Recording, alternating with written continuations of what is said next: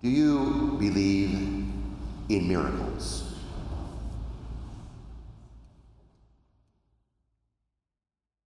Have you ever experienced truly what you know in faith was an honest miracle?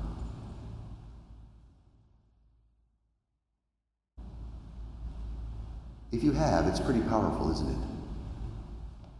It's not your control. You didn't do anything to bring it about. It just happened in the most powerful way. And you can't explain why. But you know it happened. You know it's real. And it has changed you.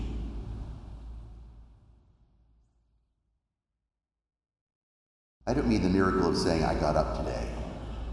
Or the miracle of, oh, I was able to pay my bills on time. No, not that kind of miracle. I mean the big M miracle. Something really powerful. Let me tell you a story about myself with a miracle. It happened here at Chenley Circle. In 1975, we just moved east from California and we were living at Ward Circle. And the bus let me off at the circle. It was a very icy, cold day. And the next bus was coming along, and I remember getting closer and closer to the curb and waiting for the bus. It didn't stop. It was one of those not-in-service buses. And it went right through the circle, and I could feel the force of that bus pull me off the curb, which was all iced up. I mean, thick ice. And I was being dragged under that bus. I could just feel myself slipping out from the curb and being pulled by that bus. And I knew that this was not good. I was afraid I was going to die. And I didn't. Because without my even remembering, I then was 10 feet back from the curb. I remember slipping out and I said, I can't control this. I'm going to get sucked under this bus. And then I was put back about 10 feet. And I remember it so well, and I know this was an act of angels to protect me. God wasn't done with me at the age of 13. No, he wanted me to come here to St. Anne's off the circle some 40 years later. No, he wanted me to be with you. He wanted me to be your pastor. He wants me to do what he wants me to do. In his time, he will control all the events of your life, and by his providence, he has brought you to this day. And many of you I know, as you look back over your lives, say, there may be a number of reasons why I should not be here today.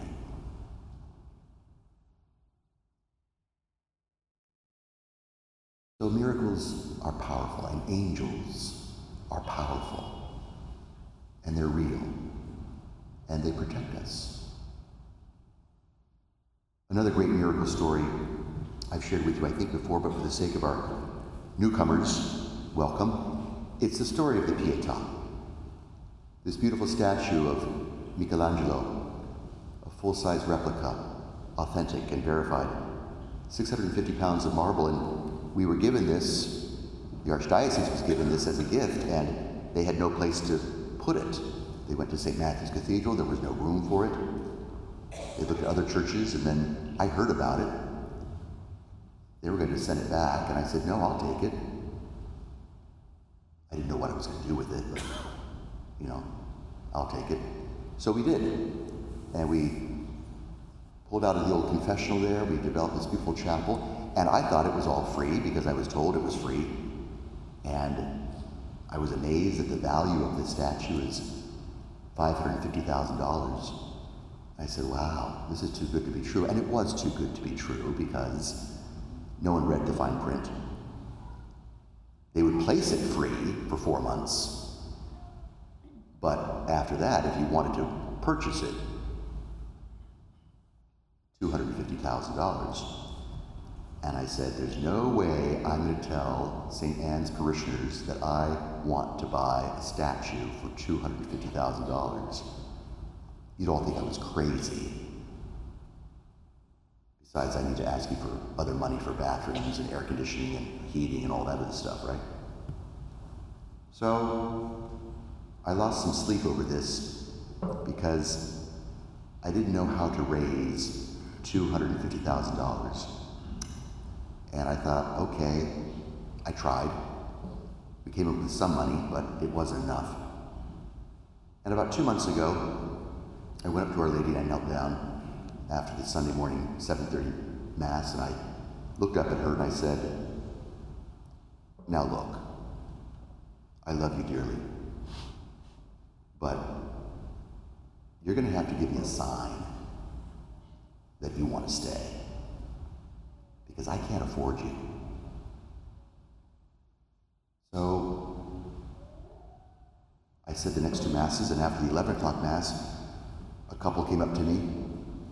I'd never really known them. Outside, greeting the people, they waited until everyone was gone, and they came up to me and they said, putting an envelope in my hands, we hope this helps. And I said, help with what? And they said, you know. So I went back to the rectory and I opened the envelope, and I thought, okay, well, this will be a nice, generous donation, but again, $100,000. When the man said, you know what this is all about, angels, angels. So I went back to the lady and I knelt down before her and I said, Mary, thank you for the sign that you gave me this morning. That was very gracious and very kind of you. But as long as you're giving out signs, could I get another one?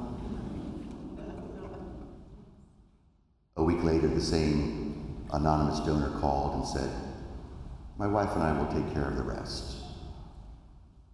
We'll send you another check for $150,000 tomorrow. The moral of the story is don't mess with her. Don't mess with Maria, the Virgin. Don't mess with Mama. Yeah, she's pretty powerful. And she and our Lord will use angels to guard and guide you. And they will come through for you. If we put ourselves at the disposal of this great mystery of how God, in his infinite mercy, is always trying to save us. The beautiful responsorial psalm, the Lord upholds my life. The Lord upholds my life.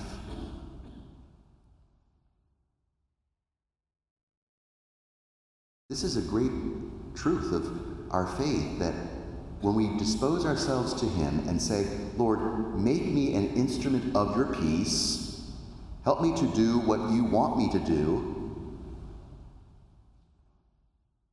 even when we ask wrongly. I mean, my attitude towards her was a little disrespectful in the beginning, right? Look, you want to stay, give me a sign. It was a little, but a mother knows, even when children can be a pest, the mother knows.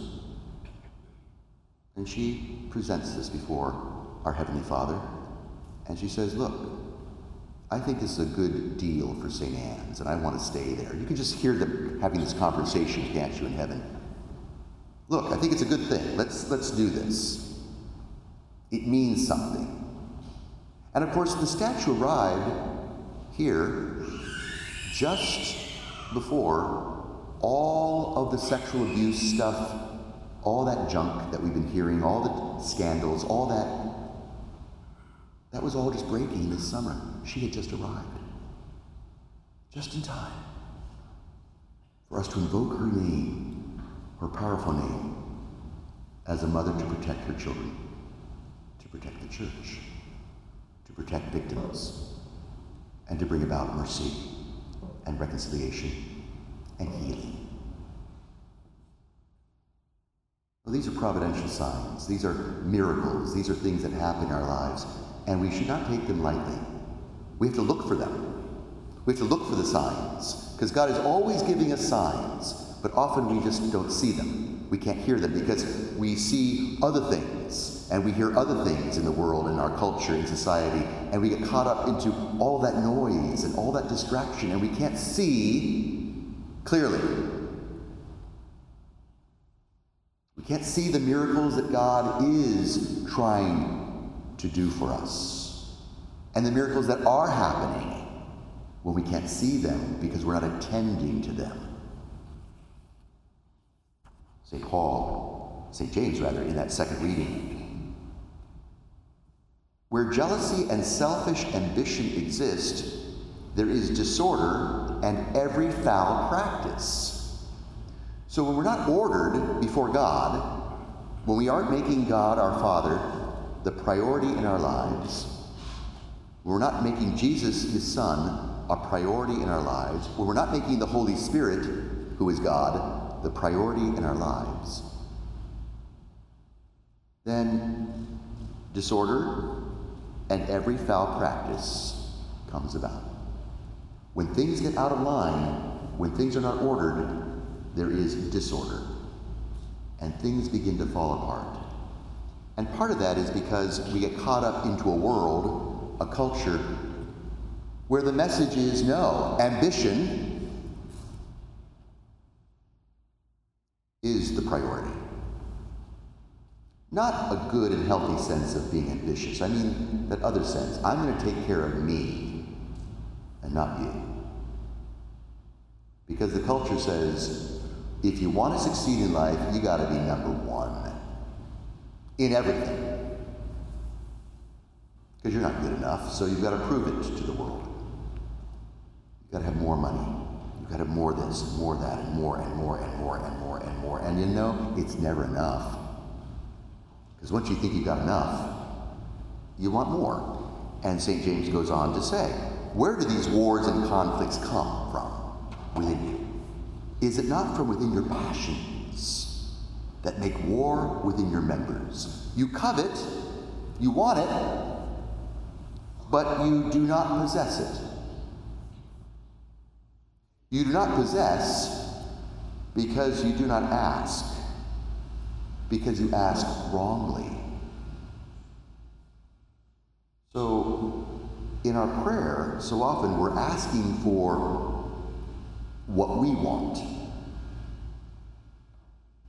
And really, we need to pray for what we need, not what we want. Not to serve my own ambition, my own passions, but what does God want? Lord, what do you want from me?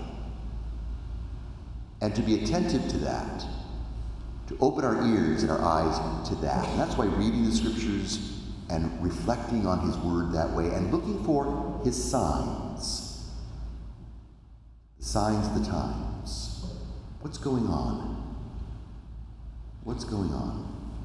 One of those signs comes from that book of wisdom, our first reading today. Let us beset the just one, because he is obnoxious to us. Let's see whether his words be true.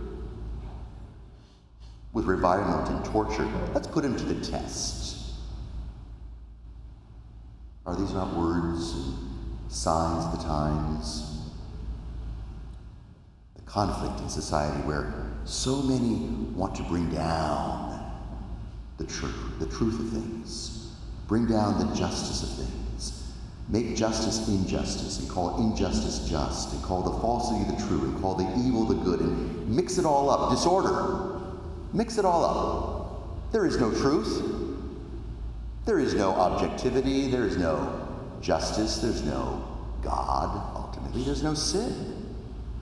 No, you call it good, I call it evil. What's evil now becomes good, and what's false becomes true, and what's unjust is just. And back to St. James.